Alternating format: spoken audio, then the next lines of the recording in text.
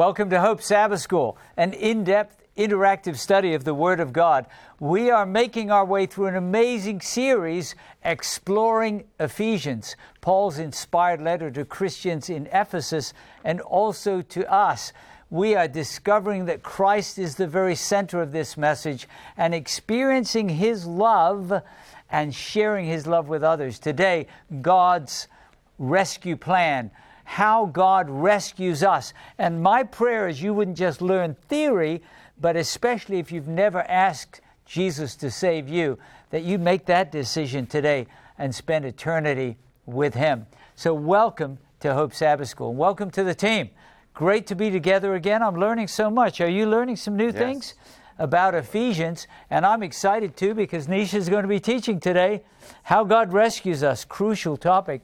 We're also happy to welcome some of our team members. Rodney, great to see you again. Always glad to have you on the team. Glennie, good to see you again. We're glad you're here. And Jamie Jean, great to have you with us as we study the Word of God together. We're also happy to hear from you. In fact, you are part of the team. Some people say I raise my hand when Nisha asks a question, and that's great. We want to be fully interactive together. And here are just a few emails we've received recently. Would you write to us, by the way? sshope@hopetv.org. You say, why, Derek? Well, because it encourages us to see what God's doing in your life and through you to bless your community. Griffine writes from Zambia. And Griffine, I hope I'm saying your name correctly. Greetings, Hope Sabbath School members. Got a wave. I've been listening to your program since 2019.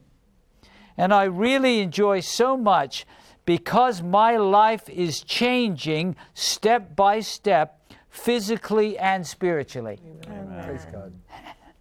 I have learned so much. Well, Griffine, thanks for writing to us from Zambia. And really, that's the goal of studying the Bible, right? Life transformation through a living connection with Jesus. Here's the note on our Facebook page. Got about 179,000 on our Facebook page. And Marcia writes and says, I personally love Hope Sabbath School. Everything just done to glorify God. Amen. That's why we do it, right? The interaction with each other, the way in which you share your thoughts together, the love, respect you show each team member equally, keep up the good work. Well, there's a lot included there, isn't there? And that's part of an in-depth interactive study. Well, thank you. Here's a note from a donor couple in Pennsylvania. And they say, she writes actually, my husband and I watch you on Hope Sabbath School every week. And here's a donation to bless the ministry. May God continue to bless you as you spread the good news of Jesus' second coming. Amen? Amen. And a donation of $200. You say, Derek, how far can that go? And the answer is when we all work together, it can impact the world. Amen. 200 countries around the world, multiple millions of people are being impacted by the Word of God. Thank you. If you would like to donate, you can also go to hopetv.org/HopeSS. Click on the donate button, and thank you for your support. One last note. Oh, this is from YouTube. We're getting a lot of comments. We just started a YouTube channel. It just passed 90,000. It will be out of date by the time the broadcast goes on, I'm sure. So it's more than 90,000 families watching us on YouTube. That's a lot of people. Amen. Amen. Right? That's a big sports stadium right there. Yeah. San writes, thank you for the awesome Hope Sabbath School studies. So many rich nuggets of truth as we seek God's way for our lives and how to stay in it. Yeah. Amen. There is no better way than God's way. Yes. Amen. I get more excited about God's Word as I watch the excitement that you have as we study the Word of God together. Yes. Serving God is truly exciting. Amen. Taste and see that the Lord, He is good. Amen. Thanks to all and God's blessings from San. Well, San, thanks for writing to us on our YouTube channel. Just go to YouTube if you're a YouTuber and punch in Hope Sabbath School. You'll find us there and be blessed. Did I tell you about the free gift? I didn't, did I? We have a free gift for you. I want you to take advantage of it. It's an amazing book.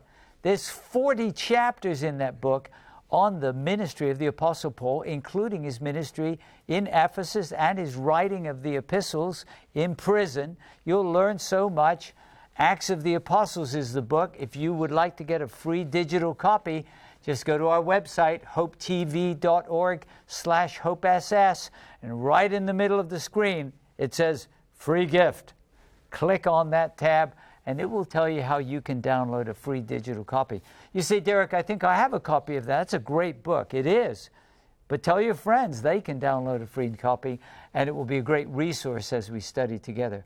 Well, right now, we're going to sing our theme song and then talk about how God saves us, right? Mm-hmm. Our theme song is talking about walking worthy of the calling, not to earn God's love, but because he loves us.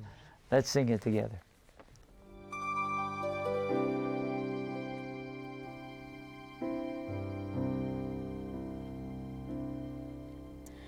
I therefore beseech you to walk worthy of the calling. I therefore beseech you to walk worthy of the calling with which you were called, with lowliness and gentleness, with long suffering, bearing with one another in love, with lowliness and gentleness, with long suffering, bearing with one another in love.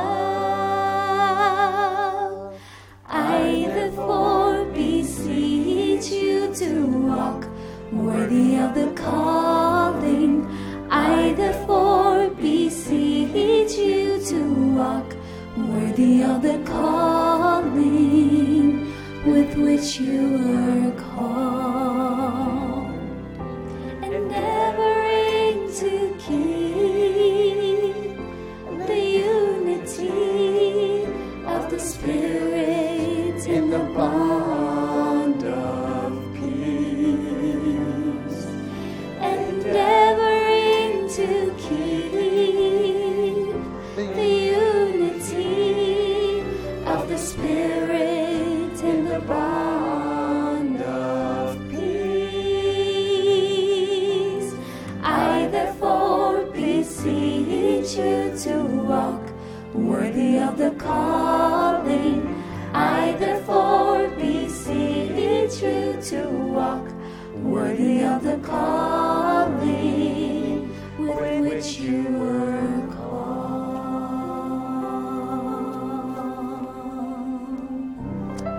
Well, we're not a choir, but with people singing all around the world, it sounded good. And what a powerful message. And I just want to pause and thank my wife for putting that scripture to music. Amen. Because there's no better way to hide God's word in your heart than putting it in song. So thank you, Bodil, for that. And thank you that we can go on our day walking worthy of the calling with which we were called. Right now, Nisha, let's pray, and God bless you as you lead our study today. All right, let's pray, team. Our Father in heaven, we just want to thank you for bringing us to this day. We know that for each and every person sitting in this audience and also at home watching, that there is a purpose to which you have called us. And long before we were ever born, you had a plan for each and every one of us. And we thank you, Father, that you have loved us enough to call us into this plan. We pray as we go into this study that you open our minds, you put everything else away, Lord, and that we're able to see the word come alive. We thank you for your goodness and your mercy and for your love. All this we ask in Jesus' name. Amen. Amen. Amen. All right. Now, I am going to take a venture and guess that all of you sitting here have at one point or the other, both in your childhood and probably in your adulthood, were lost at some point physically. Right? Whether it was in the store and you happen to turn around and your parents weren't there, or you're going down the highway and all of a sudden you realize I missed my exit, multiple exits back, and you're like, oh no. Yeah. And sometimes if you're like my sister who's constantly running late to the airport and you realize you're lost, you're like, oh, am I going to make that flight? And then some sort of panic starts creeping in you and you try to wonder, how do I get back on track? Now, if you happen to have a GPS, the GPS will reroute you. Otherwise, if you're taking a walk in the middle of the woods and you're like, oh my, this tree starts looking like that tree and you're not sure how to get back. And as a kid, it's particularly hard because the person who's supposed to be caring for you and looking out for you all of a sudden has gone missing and you don't know how to be found. Now, God knows that each and every one of us is lost. But He has a rescue plan Praise God. that is fail-proof. Doesn't matter how many of the trees look alike, doesn't matter if you're a kid or an adult. In His plan, nobody is lost who wants to be found. Praise God. And today, we're going to take a look at that rescue plan. Now, why does God need a rescue plan for us? Well, that has something to do with us and our condition. So let's turn in our Bibles to Ephesians 2, verses 1 through 3. And Jonathan, I'm going to have you read these verses. Yes, I'll be reading from the English Standard Version. And you were dead in the trespasses and sins in which you once walked, following the course of this world, following the prince of the power of the air, the spirit that is now at work in the sons of disobedience, among whom we all once lived in the passions of our flesh, carrying out the desires of the body and the mind, and were by nature children of wrath, like the rest of mankind. The Bible is not shy in calling out where we are at the moment. Wow. And so where were we? What is the condition of humans that's given in Ephesians 2, 1 through 3? What do you see? Jason? Well, one of the first words it says there is dead in trespasses and sins. But just the word dead is not a very good position to be in. No. And not only, and yes, it's not a good position to be in, but what are we dead in? Trespasses and sins. What does this mean? Travis? Well, the Bible says the wages of sin is death. Yes. And so we're following a course in life that is actually on a path to destruction. So that's what it's saying our condition is. Thank you. And who is leading that course? That path that is leading to death. Who is leading that path? Is it Christ? No. Who's leading? What do these verses say? Who's leading that path? The Prince of Power of the air, the Spirit, who now works in the sons of disobedience. Thank you, Jackson. Right? It's the Prince of Power, right? And not the Prince of Power that is seated in the holy place in heaven. Yes. Right? There is someone else who's leading that path that you are on if you are found in death and in your trespasses and in your sins. Now, how does Satan look to lead us into spiritual and eternal death? If you're thinking about this, what does he do? Why is it that this is such an easy path for us to find ourselves in? I think, Nisha, as Travis pointed out, the wages of sin is death. So Satan really doesn't care what sins we commit. He really doesn't. He just wants us to disconnect from the author of life. And sin is ultimately a disconnection from God. And it's manifested in behavior. So it really doesn't matter to him. It's just like disconnect and do what you want, and it will lead to destruction. Okay, and let's see some examples of the ways in which this leads to destruction. So let's actually turn to our first example. Let's look at Genesis 3, verses 1 through 4. And Zendila, I'm going to have you read these verses. Okay, and I'll be reading from the New King James Version. Genesis 3, verse 1 says, Now the serpent was more cunning than any beast of the field which the Lord God had made. And he said to the woman, Has God indeed said, You shall not eat of every tree of the garden? And the woman said to the serpent, We may eat of the fruit of the trees of the garden, but of the fruit of the tree which is in the midst of the garden, God has said, You shall not eat it, nor shall you touch it, lest you die. Then the serpent said to the woman, You will not surely die. And in this particular example, can someone explain to me, how is it that Satan was able to get Eve under his dominion? What are the elements? What did he do? Rodney? What are some of the things that Satan does? You can see here the element of deception that he used with Eve. And so that's a method that he uses with us every single day, trying to deceive us to follow him. And Nisha, one of the other things that came to mind is, if we read Revelation 20, it tells us the end of Satan. And so if we follow him, we will also have that end. And so we have the option, praise God, the choice of following Jesus so that we can have eternal life. Amen. Thank you, Rodney. Jonathan? Yeah, so the devil comes to Eve and says, is what God said really good? Well, first he twists it like, did God actually say that? And so I think he does the same thing to us. He gets us to question whether the laws, I mean, it says that trespasses and sins, are those really bad things? Is that really going to lead to death? Is that really, why isn't that a good thing? And starts with that. Yes, and continuing, even now, Satan gets us to question God's word and gets us to question whether or not God's promises are real, whether what he said is actually real. Jason, I saw your hand. Did you have anything to add? Oh, I was going to say that he uses, in Ephesians there talks about desires, flesh, the natural part within us, and he does that with Eve too. He questions, he goes into the natural part of her who wants to know, to understand things. And, is God keeping something from you? Yes. Thank you. And Jamie Jean, you had something to add? He also calls into question the relationship. It's very subtle, but up until this point, God is referred to as the Lord God, which is Yahweh Elohim. So the powerful God and the personal God. But when Satan refers to God, he leaves out the personal God name. So he's not only questioning God's rules, but also, is he really a personal God who has a relationship with you? Thank you, Jamie. That's very insightful. And so he's getting us to question all sorts of aspects of God. And remember that both are promising things. Satan is also promising something.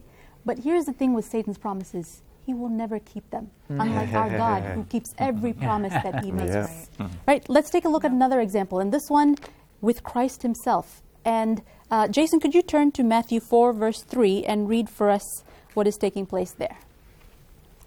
The New King James Version says in Matthew chapter 4, verse 3, "Now when the tempter came to him, he said, 'If you are the Son of God, command that these stones become bread.'" All right. And so here, what is it that Satan thinks that he can actually tempt and bring under dominion Christ himself? How does he do this? What is he hoping to do in this situation? We know that Jesus is in the wilderness.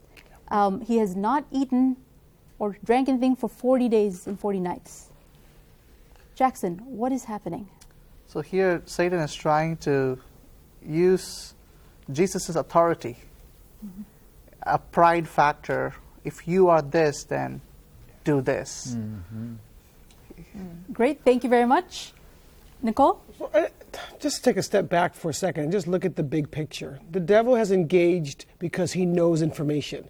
And so he brings forth some truth, some lie, and then he presents that to us. And if we're not careful and we don't know, then we seem to fall under his dominion. And so in the first case, there was a falling. But in the second case, Jesus knew what he needed to know. So he was able to defend himself against the wiles of the devil, as we can say.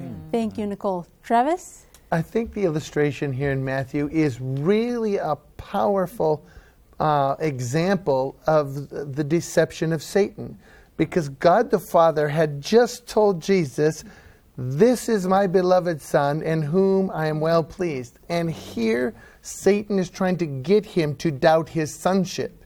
He does that even to us in the world today. When we become sons and daughters of God, accepted in the beloved, he tries to convince us we are not sons and daughters of God. But Jesus claims the Word of God and of course uses the Word of God to refute his claim. And we keep seeing this idea of Satan deceiving. And we know in John 8:44, it is told to us that Satan is the father of lies. Right? So that we know. The Bible is very clear on this. Now, and if we look at this, is Christ hungry? Is he weary? Yes. And he tempts these very things. And in us, Satan does the same things. Where we are starving and need things, Satan says, "Let me offer it to you." But in that moment, Christ chooses to let his dependence not be on earthly things, which he certainly looks like he needs, but to let his need be on the Father to provide those needs for him, not on Satan. Now, we are told in Ephesians 2:3 that we are children of wrath. Let's see where else. Lilika, could you read for us Ephesians 5, verse 6? Why are those dead in trespasses described as by nature children of wrath? Ephesians 5, verse 6. I'll be reading from the New King James Version. Let no one deceive you with empty words, for because of these things, the wrath of God comes upon the sons of disobedience. Okay. So whose wrath is it that we are talking about? God. It's God's wrath. Now, and so we are called children of wrath. Not only are we seeking desires of the flesh, which is what is inherently what we tend toward without God, but then what ensues is the wrath of God himself. Jonathan? Yeah, I think it's good to take a moment and just look at what God's wrath is. I mean, what is, I mean, you've got history, I mean, millennia of history where God was pictured as somebody who was a whole huge illustrations of hell and all these things that were going to happen to you if you didn't do exactly what he wanted to. And that's painted an unfortunate picture. So I think it's important to look at what is it. To me, it's a loving father that is out there, that is in pain watching his kids run off a cliff. And like, there's nothing, what can he do? And yes, he lets them fall off small cliffs on the way. It's like, so he gives them over, Romans 1, right? He gives them over slowly to different things like, okay, well, I have to let you go at some point, so I'm going to let you go and fall in this sense. And he slowly, there's this progressiveness to wrath that God, and there's also boundaries. I mean, God cannot be loving and not stop the craziness in this world from hurting us and from hurting the people themselves. And so I think it is love in that tough act. Yeah. And Jonathan, thank you, because what we see in the beginning is the love, right? The wrath is the end of when we make the choice, the final choice. It's the consequence of our sin. As has been said multiple times here, the wages of sin are death. And so in his love and in his mercy, that is also an element of God. Travis? I just want to quickly make the point that the wrath of God is never poured out on people, it's poured out on sin. That's evident in Romans chapter 1. But the problem is the sinner's not willing to let it go. So when sin gets destroyed, the sinner gets destroyed with it. Now, I think that's a really important point, that God's anger is against evil. Yes. Because he loves all of his children. And the Bible says he's not willing that any should perish. So, these distorted pictures, that's why he's telling us to abandon sin. Because there will come a time when he deals with evil. And Revelation says the lake of fire is prepared for the devil and his angels. It's not prepared for anyone watching this program or those we love and pray for. But that's why he calls us to repentance. And you're going to talk about how God saves us. That's why, otherwise he would just stay in heaven and we'd all be lost. Because the wages of sin is death. Exactly. And thank you, Travis and Derek, both on that image of God's love, right? Even in what he does at the end, it is done with a lifetime of seeking and searching after us to come toward him.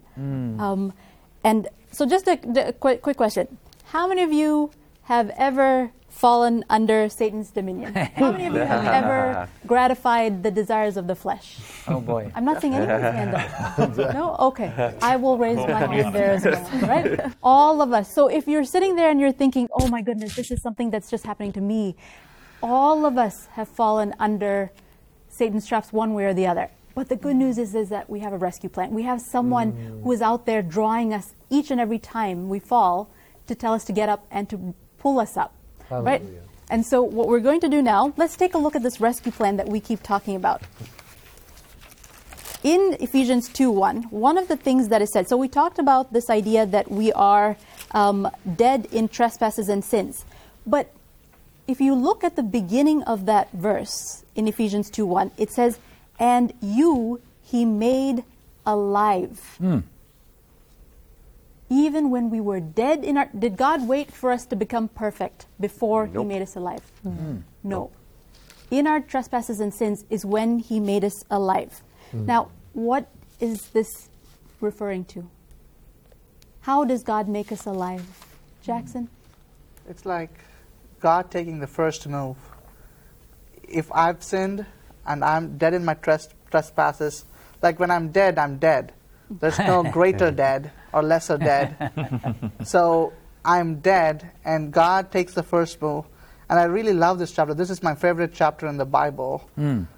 Even in verse 4, after the first 3 verses describing the state of man, it starts with "but God," canceling everything that has been said in verses 1 to 3. Amen. Jackson, could you read for us Ephesians 2, verses 4 through 7? Sure. Reading from the New King James Version, I'm reading, "But God, who is rich in mercy, because of his great love with which he loved us, even when we were dead in trespasses, made us alive together with Christ.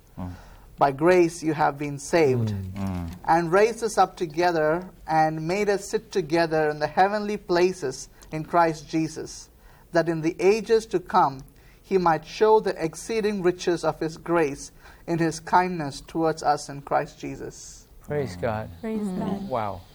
And so as we Rodney, you have a comment. Rodney is spirited into a comment. As I look at these verses, it just is like a mirror image or a depiction of what transpired in the Garden of Eden. When Adam and Eve sinned, God came after them and he was asking them, well, Adam specifically, where are you? And he gave them the assurance, the great promise, the evangelium, that Genesis 3:15, that there is someone that will come. You don't have to remain this way. You don't have to remain spiritually dead. There is someone that is coming that will pay the price of sin so that you can live forever. So it is with us today. It's a great reminder that we don't need to remain spiritually dead. Jesus is available for us, that we can give ourselves to him and he will save us. Amen. Thank you, Rodney. And there are several verses I want us to turn. So several elements of what Rodney just shared with us. When we find this idea of God's rescue plan and this love that he has for us, what exactly, we keep talking about these things that God has done, Christ has done. And I want us to specifically look at exactly what it is Christ did for us. So let's start with John 3:16. Glennie, would I be able to have you read John 3:16 for us?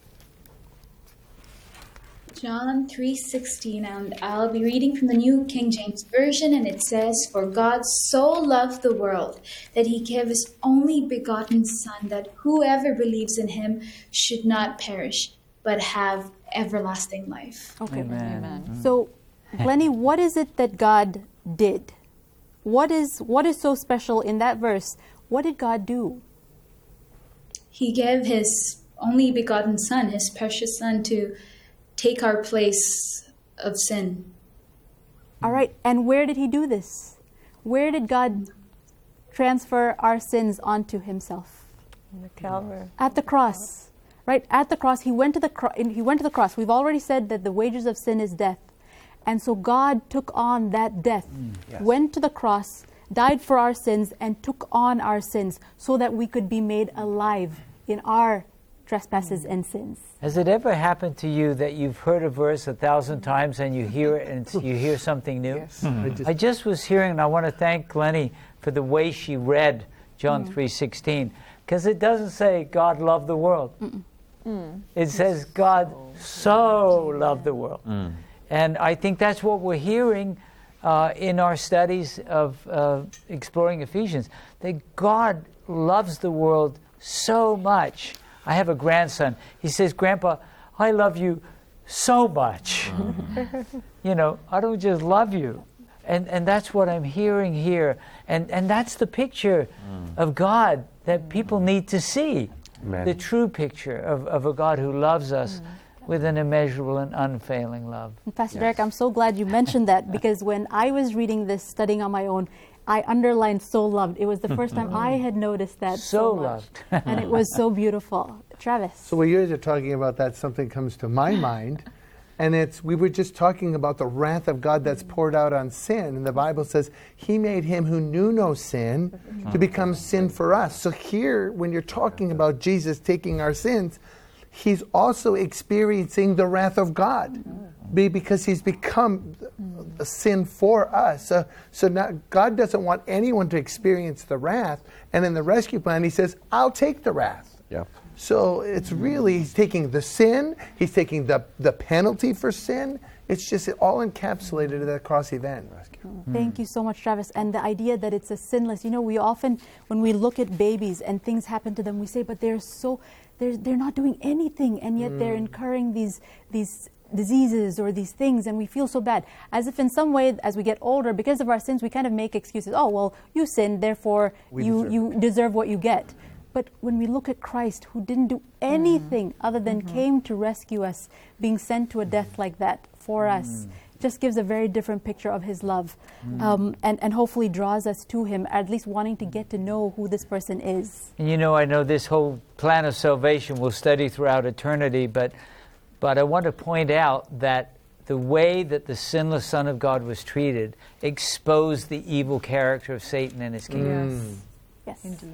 Jesus did nothing but good. Yes. And he healed the sick and raised the dead and cast out demons. And I think we must always remember it's not just, he died for our sins. He did. But he exposed all of Satan's lies. Yes. And that God is good and loves us with so much love, Amen. right? Amen. Could we also now take a look at Romans 6:23? Can I say something? Sure.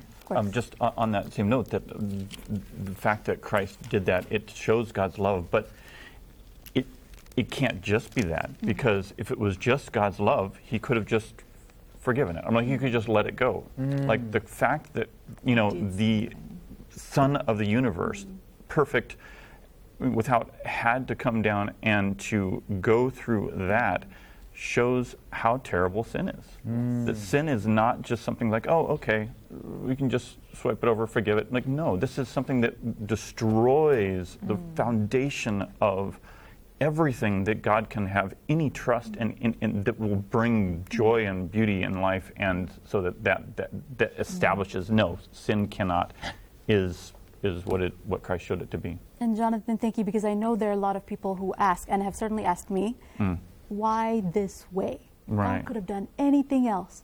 Why this way? But there is something in the fact that God came and died and gave up his life. He didn't just, I shouldn't say just forgive, because that's a huge thing as well. Right. But there is something about that death that demonstrates love in a way that nothing else can be demonstrated. And sin. All right, as we take a look at Romans 6:23, we've quoted this informally here multiple times, but let's go ahead and formally read the full verse. And Stephanie, if you could read that for us. Sure, and I'll be reading from the New King James Version. For the wages of sin is death, but the gift of God is eternal life in Christ Jesus our Lord. So, Stephanie, not only in that verse at the beginning does it talk about the wages of sin is death, but where does it end?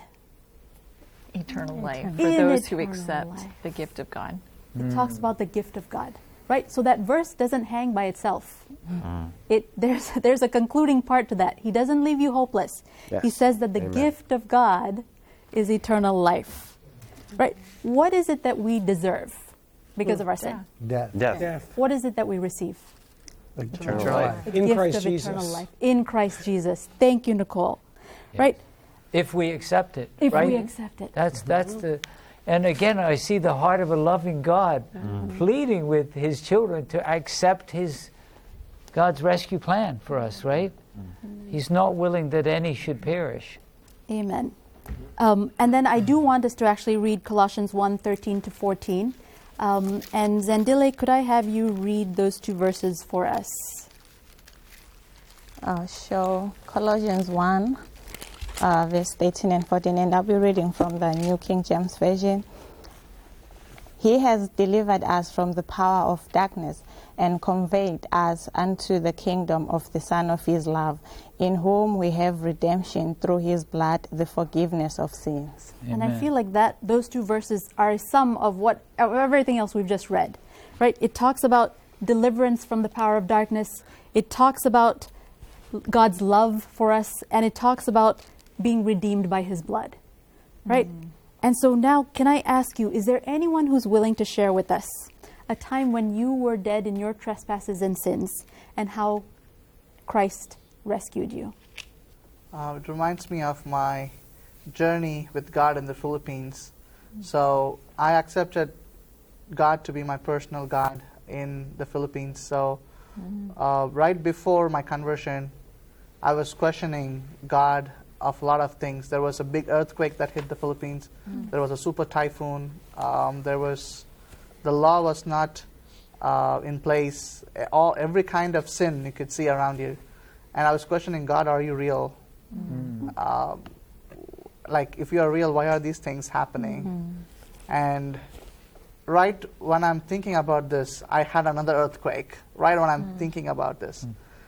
And that just was the start of a revelation. So God led me to people after that. And I attended a evangelistic seminar by one of the preachers where God revealed to me in great detail about His love for me. So that transformed me. Amen. Praise God. Praise God. Thank you for sharing, Jackson. Travis? So I shared once before on the program, so I was reluctant to share again because people may have heard it. But it's a powerful story for me, and that is, remember when I first started learning about Jesus and studying the Bible? You know, you're new at trying to navigate through this rescue plan to figure out how this works. Yep. And I just really thought that because I was a successful business person, I had so much to offer God.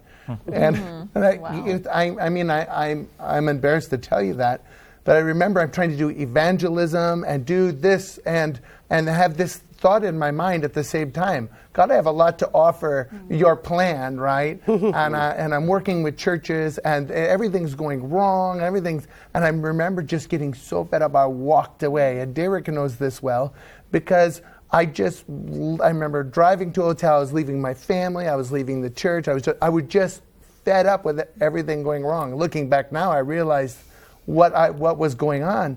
And I just cried out to God. I had met Derek just prior to this. I said, God, if you love me, if you want me to do anything, if you want me to be involved in ministry, do this, you have to have Derek call me.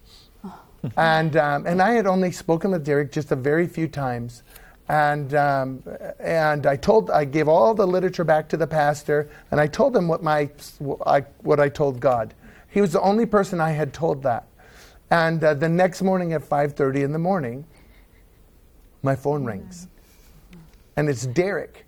But Derek wasn't intentionally calling. And it wasn't till the afternoon, he actually messaged me and said, call me, because I wouldn't answer the phone. It was 5:30 in the morning. I woke out of my bed. I thought, this is strange. So I called him in the afternoon, and he starts the conversation like this. He says, Travis. He goes, I'm so sorry. He says, I don't know what happened. I was walking down my steps and my phone was buzzing, and I looked and it was calling you. And it was like, I just began weeping and weeping and weeping there in the truck because, I was dead in trespass. I mean, it was more about me than it was about God, and God was just getting my attention. But He showed me I still have favor, and that was just a huge revelation to me. Amen. Travis, that testimony is never going to get old, and that has touched somebody who is listening. Yes. That's right. And so praise God for that, because that is extremely powerful, how God cares so much for each and every one of us, that a mistaken call on one end was exactly what someone else was looking for. And it wasn't actually a mistaken call. I never touched my phone. So it's the day that God used my cell phone to call someone who cried out to Him. And if that isn't a picture of God's rescue plan, I don't know what is. My pastor knew the day before that was the sign. You could talk to him. He would say, that's the truth. And so as we're looking, one of the things that we've learned through these promises that God gives us, it's twofold. One, they're for you to be able to live in the present, but there's also the promise of eternal life. That's right? So we've seen both of those things. Now, as we take a look, there's actually another part of God's, and there's this word that we often toss around when we talk about God's salvation, God's forgiveness, and it's this word called grace. And I'm going to, in a moment, I'm going to ask you what you think this word means, because sometimes all of a sudden our tongue gets tied and we're not exactly sure how to put it into words. But I think there's a reason for that, and I'll get to that. But let's read Ephesians 2, verses 5 and 8, and let us take a look at what is written here. And Lalika, could I have you read Ephesians 2, verses 5 and 8? I'll be reading from the New King James Version, Ephesians 2, verse 5. Even when we were dead in trespasses, made us alive together with Christ, by grace you have been saved. Verse 8. For by grace you have been saved through faith, and that not of yourself. It is the gift of God. Probably have an entire study on just that that verse right there. And so, Lilika, what is the phrase that's repeated in both? By grace you have been saved. By grace you have been saved by faith, through faith. Now, so I'm going to ask you just a very easy question. What's grace?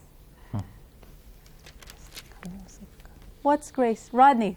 So, Nisha, yes, it will take us quite some time to demystify what grace is. But in brevity, there are some words that just come to mind, such as unconditional, unlimited, unmerited love and favor of God that He has for us. All right. Thank you, Rodney. Is there anyone who would like to add some more to that? Stephanie?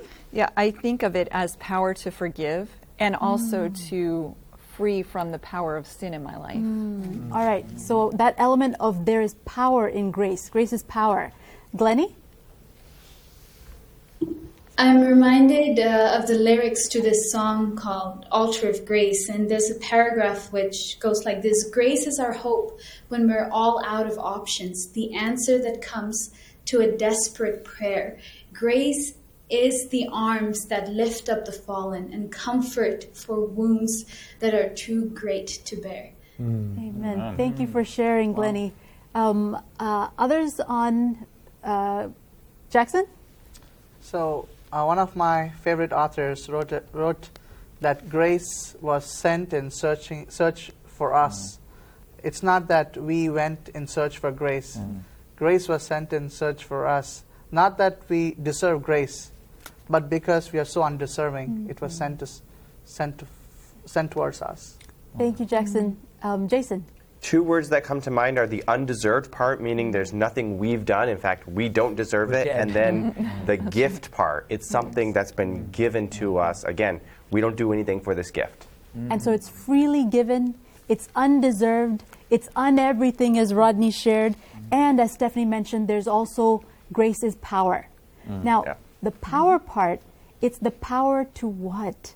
And this, it talks about in Romans 1:5. It is the power also to be called into obedience and to do the things that God is asking us to do, right? In His grace, God has forgiven us. Now, one of the things that I always tell people, it's really hard to define grace, but there's a reason for that. Because you know it when you see it, and then you're trying to describe what it is that you saw. And it's so incredible and so indescribable that you try to put this thing into words. And theologians have written books on what is grace. But friends, I'm going to tell you something. Everything you need to know about grace occurs in one thing, and that was on the cross when Christ went for you. All these words that we try to figure out, redemption, grace, love, compassion, all these characteristics of God, they are all embodied on the cross, on Christ's death, on His resurrection, and on His ascension. Now, how do we accept this gift of grace? So He's giving us this gift.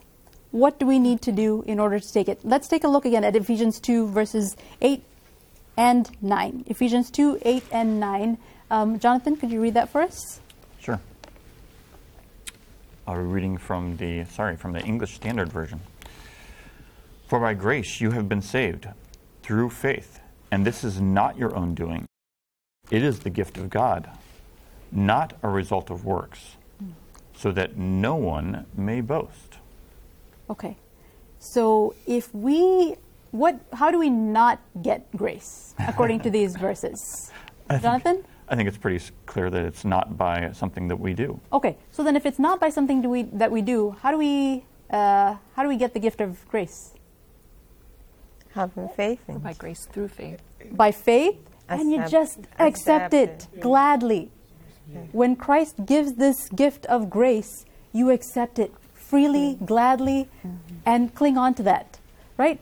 Now, there's also another gift that God gives us, and I want us to turn to Romans 12, verse 3, and let us have, Travis, if you could read this for us, Romans 12, verse 3.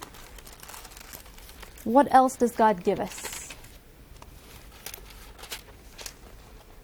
And I'll be reading from the New King James Version. For I say, through the grace given to me, to everyone who is among you, not to think of himself more highly than he ought to think, but to think soberly, as God has dealt to each one a measure of faith. Okay. So in addition to grace, in addition to salvation, God also gives us the gift of faith. Yep. Now, and it says because there are some people who say, I was not given faith. But the Bible is clear. Every person is given a measure of faith. Now, you might look at someone and say, why does that person have more faith than this person? Or why does that person have more faith than me? God must have distributed it out in a particular way and given some more here. Is that accurate? How is it that your faith can grow? Why is it that someone else might look like they have more faith? Jonathan, and then we'll take Travis and Stephanie. Well, I mean, just the first thing that comes to mind is the parable. I mean, where Christ says it's a mustard seed. So I don't know that it's more faith necessarily as much as a willingness to depend upon it, to stand on it. Like, I may barely believe, but I believe enough to know that God is faithful, and I'm going to stand on my little tiny bit mustard seed and wait for a mountain to fall. Okay.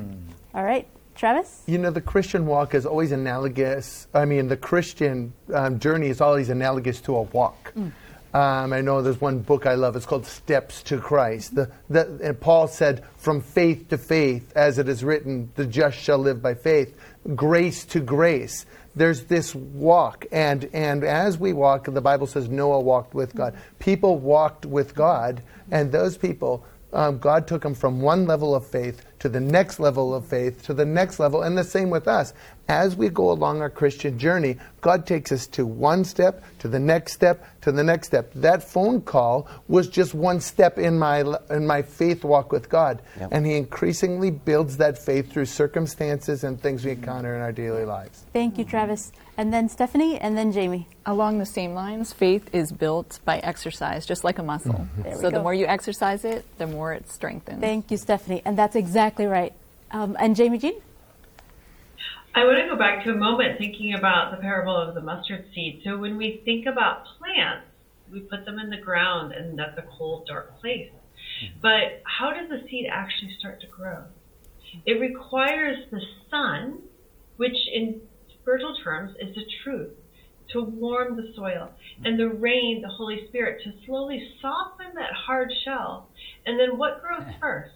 The roots grow down deep into the soil, and they anchor that tree into the soil, and then slowly all of this happens before you see that tiny little seedling come out that eventually becomes a tree. So that is how we grow faith, through allowing the light of truth and the Holy Spirit to soften us and grow roots down into the soil. Amen. Powerful analogy. Thank you, Jamie. All right, so now I want us to keep a couple of things in mind, right? We're talking about whether or not these things that God gives us are, whether or not they're for the here and now, or whether or not they're for the future. And I want us to take a look at John 10:10. And Nicole, could you read for us John 10:10? And we're going to take a look at the evidence that we are seeing that God's rescue plan is both for the present and also has eternal blessings. John 10:10 of the New International Version says, "The thief comes only to steal and kill and destroy. I have come that they may have life and have it to the full." Okay. Nicole, that life that Christ came to give us more fully, is that life that He's hoping to give us in heaven? Or is that something else? I think it's both. I think He wants to give us a full life here in Him, and that will translate into a life full in eternity. Okay, right. And also, we talk about, and let's turn to Romans 6:23. When we talk about the here and now, we've seen a verse that talks about God wanting us to have an abundant life here, but he also looks toward the future, right? And so Romans 6:23, Jason, if we could have you read that. The New King James Version says, Romans 6:23, "For the wages of sin is death, but the gift of God is eternal life in Christ Jesus our Lord." Amen. So there's an aspect of both, right? The blessings are both in the here and now, and it's also for eternity, right? Now, why is it important that this rescue plan that God has for us is not something that we can engineer on our own? Why is that important? Why is that an important element of it? I'm just thinking about Jesus in the Garden of Gethsemane. We talked about this in a prior study where he, about praying according to his will, to the Father's will. Jesus says to the Father, he says, "If there is any other way, take this cup from me." And no answer comes from heaven. So I think to myself, there was no other way for a plan. That plan was the plan. And if Jesus himself couldn't come up with another plan, what makes us think that we can come up with a different plan? This was a plan put together by God the Father, God the Son, and it was a perfect plan, and it will work perfectly if we say yes. Amen. You know, I think Satan is happy for us to try to save ourselves because he knows we'll fail. Yep. You know, if God's not willing that any should perish, Satan's not willing that any should find eternal life. Yep. So he knows we'll fail. So again, I don't think he cares what false path we go on, as long as we take a false path. That's Yep. right. And there is only one way. Jesus said, "I am the way, Yes. the truth, and the life. No one comes to the Father except through me." And I heard someone the other day say, "Will there be people saved in heaven who don't even know about Jesus?" And the answer is yes, saved by God's grace, and they will learn there how he did that through the sending of his own Son. And as Derek mentioned, that false path is what? It's anything that's not God's path. That's right. It's ours, it's Satan's, whatever it is. It's any other path that's not God's path. Stephanie? Yeah, similar concept. It's dangerous to believe that we can rescue ourselves, because then we don't feel our need for Jesus, and he is the only way to be saved. Exactly. There's no need for a savior if you That's can right. save yourself. That's right. Right? Rodney? And because we have inherited this tendency to sin, because we have sinned, we have become like the father of sin. We have become selfish. And so becoming selfish, we have become full of ourselves. But when we realize that our eternal destiny is in the hands of Jesus, who is outside of ourselves, that we invite in, That's right. it keeps us humble and it keeps us grounded, as the Bible says, so that no man can boast. Amen. Right. Yep. Jonathan? Yeah, I think that, if I remember what it was, that we can easily, like she said, the Pharisees were very ready to do all these things, and Christ said that no one can come to the Father except the Father draw him. And I think that's a very interesting idea, that we can do so much, we can try all these things, but unless that faith is coming from the Father, planted in us, unless it is what God is doing in us, drawing us to him, everything we try, every path we take will only build on us, and it won't lead to heaven. Amen. Thank you, Jonathan. And let's actually continue reading. So when we make this decision, this choice to accept God and to accept his grace, there's also something else that happens when we accept mercy and grace. If we look at Ephesians 2, verse 10, what is it that we see happens? What is our response? What our response should actually be? Nicole, could you read for us Ephesians 2, verse 10? Sure. The New International Version says, "For we are God's handiwork, created in Christ Jesus to do good works, which God prepared in advance for us to do." Okay. So if God, upon our acceptance of his grace and his mercy, he has something for us to do. And what is that? To do good works. To do good works. Are these self-generated works? Do we go down, sit down, create a list of good works, and then start checking them off as to what we have done? Jackson, we can certainly try. I think there are a lot of people who do, and then as a result of that, call themselves good. Or bad. But Jackson, what is it? Where do these good works come from? Actually, with the prior illustration that was made, a seed that is sown, it gets all the nutrients, it gets the sunshine from above. It's all external. And then the growth is just the result of what has already been provided for free. So it's from God. Amen. And I want us to actually take a look at one last verse now. And that is Ephesians 4, verses 1 through 3. That's our scripture song. That is our scripture song. It's a great verse on which to end. And what does this verse tell us? Jason, if you could read that for us. Ephesians 4, verses 1 through 3. The New King James Version says, Ephesians chapter 4, verses 1 through 3, I, therefore, the prisoner of the Lord, beseech you to walk worthy of the calling with which you were called, with all lowliness and gentleness, with long-suffering, bearing with one another in love, endeavoring to keep the unity of the Spirit in the bond of peace. Okay. So God gives us all these gifts that we have talked about in this lesson. And then he says, walk worthy of the calling. Not like dejected and how am I going to do this? How am I going to make this happen? He says, walk as if you're worthy of it. Yes. And I want us to just think of a couple of promises that God has given us to remind us that we can indeed walk worthy of the calling. Think about Philippians 4:13 that says, I can do all things through Christ who strengthens me. Yes. Think about Matthew 19:26. With man, this is impossible. But with God, all things are possible. Hallelujah. Think about Philippians 1 verse 6 that says, being confident of this very thing, that he who has begun a good work in you will complete it until the day of Jesus Christ. Amen. So you never have anything to worry about. You know that when God calls you, he will call you and make you worthy. Amen. Thank you so much, Anisha. Well, I'm sure you've been blessed by our study today, and I know I have. We are challenged to experience God's grace, to accept his rescue plan, and then to walk as his redeemed children. And worthy is not that we're worthy, but it is a worthy response to his grace.